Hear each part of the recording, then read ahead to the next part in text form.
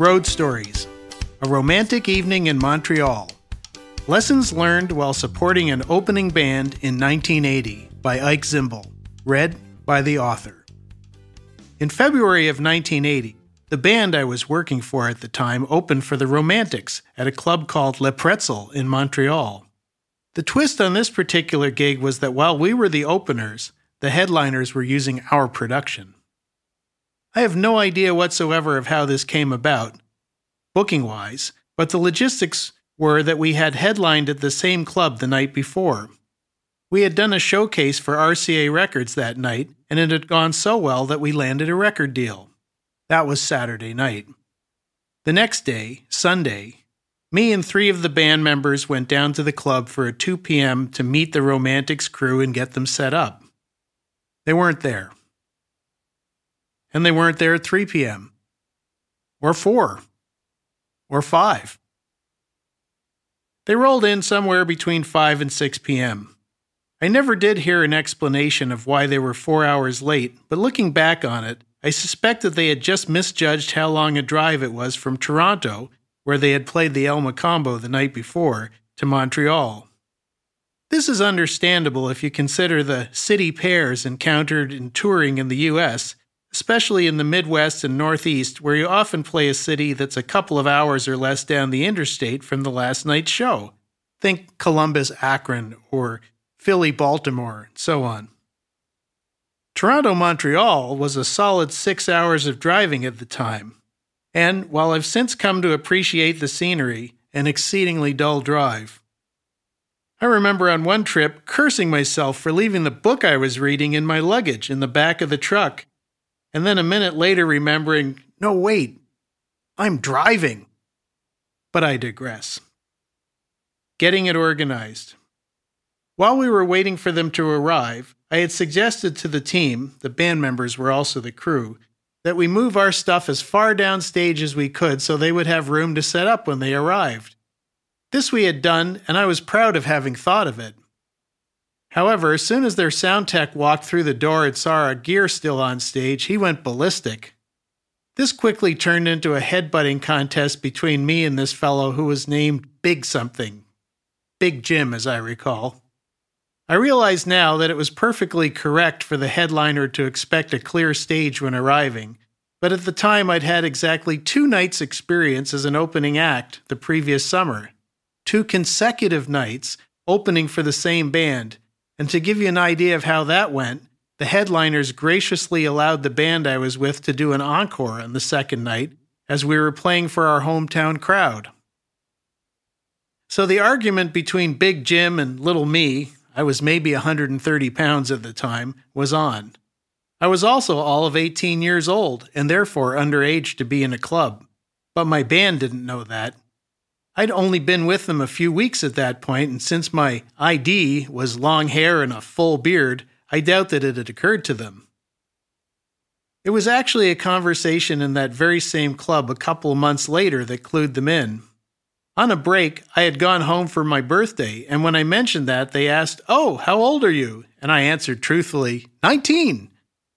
Then they asked me when I turned 20, and again, truthfully, I don't do lying well.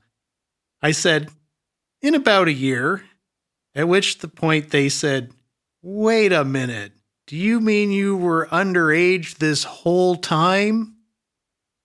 Anyway, Big Jim insisted that without a clear stage, they weren't setting up. I countered with, 4 hours ago, you would have had a clear stage, and he shot back, "That's it, load the truck, we're out of here," to his 2 young companions. And wow, were they young. They looked like kids to me, and as I mentioned, I was 18. It occurs to me now that they were probably around the same age as me, and if they survived and stayed in the business, then they're 60-something veterans now, too. I said, "Fine, we'll play to your crowd then." This went back and forth for a bit, then the promoters' reps got involved, and slowly it came around to an agreement that they would set up.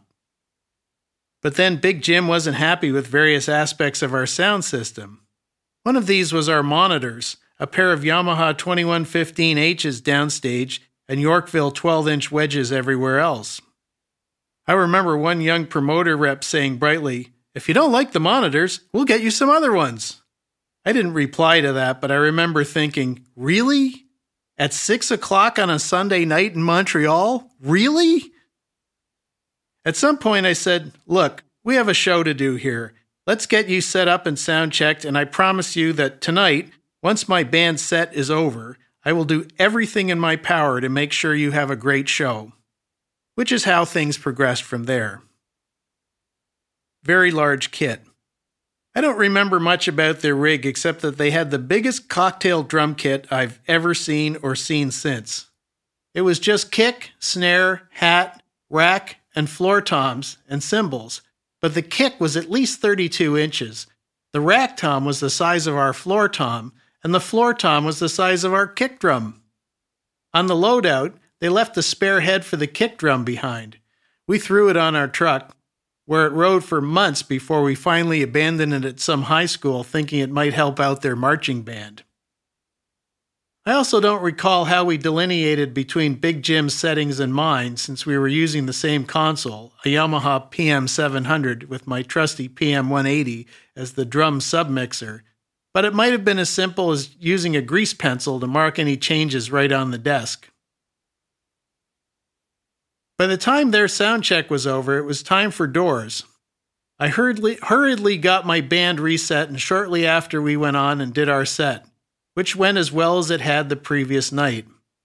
As soon as the set was over, I went into high gear to get the changeover done as quickly as possible.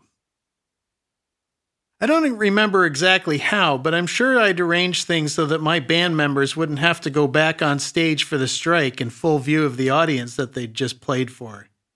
This may have been as straightforward as me bringing bits of gear to the edge of the stage for them to put away, but that wouldn't have worked for the B3 organ and the CP70 piano. Maybe the kids from the Romantics crew helped. I don't remember either of them having a specific job, like lighting or backline, but that was probably why they were there. In my youth, I was very physical on the job, and I especially liked climbing. Parkour before parkour was a thing. So I scrambled up the back of the PA to focus the downstage lighting for the Romantics. I remember startling a female patron when I jumped off the stage right stack and landed not far behind her. After 20 to 30 minutes of this fast-paced activity, the changeover was done and the Romantics took the stage and put on a killer show.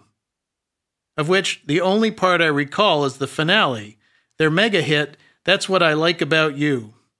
There was something unalterable about the position of our upstage lighting and the position of their drummer, with the net result being that the poor guy essentially did the show inside a 12,000-watt easy-bake oven.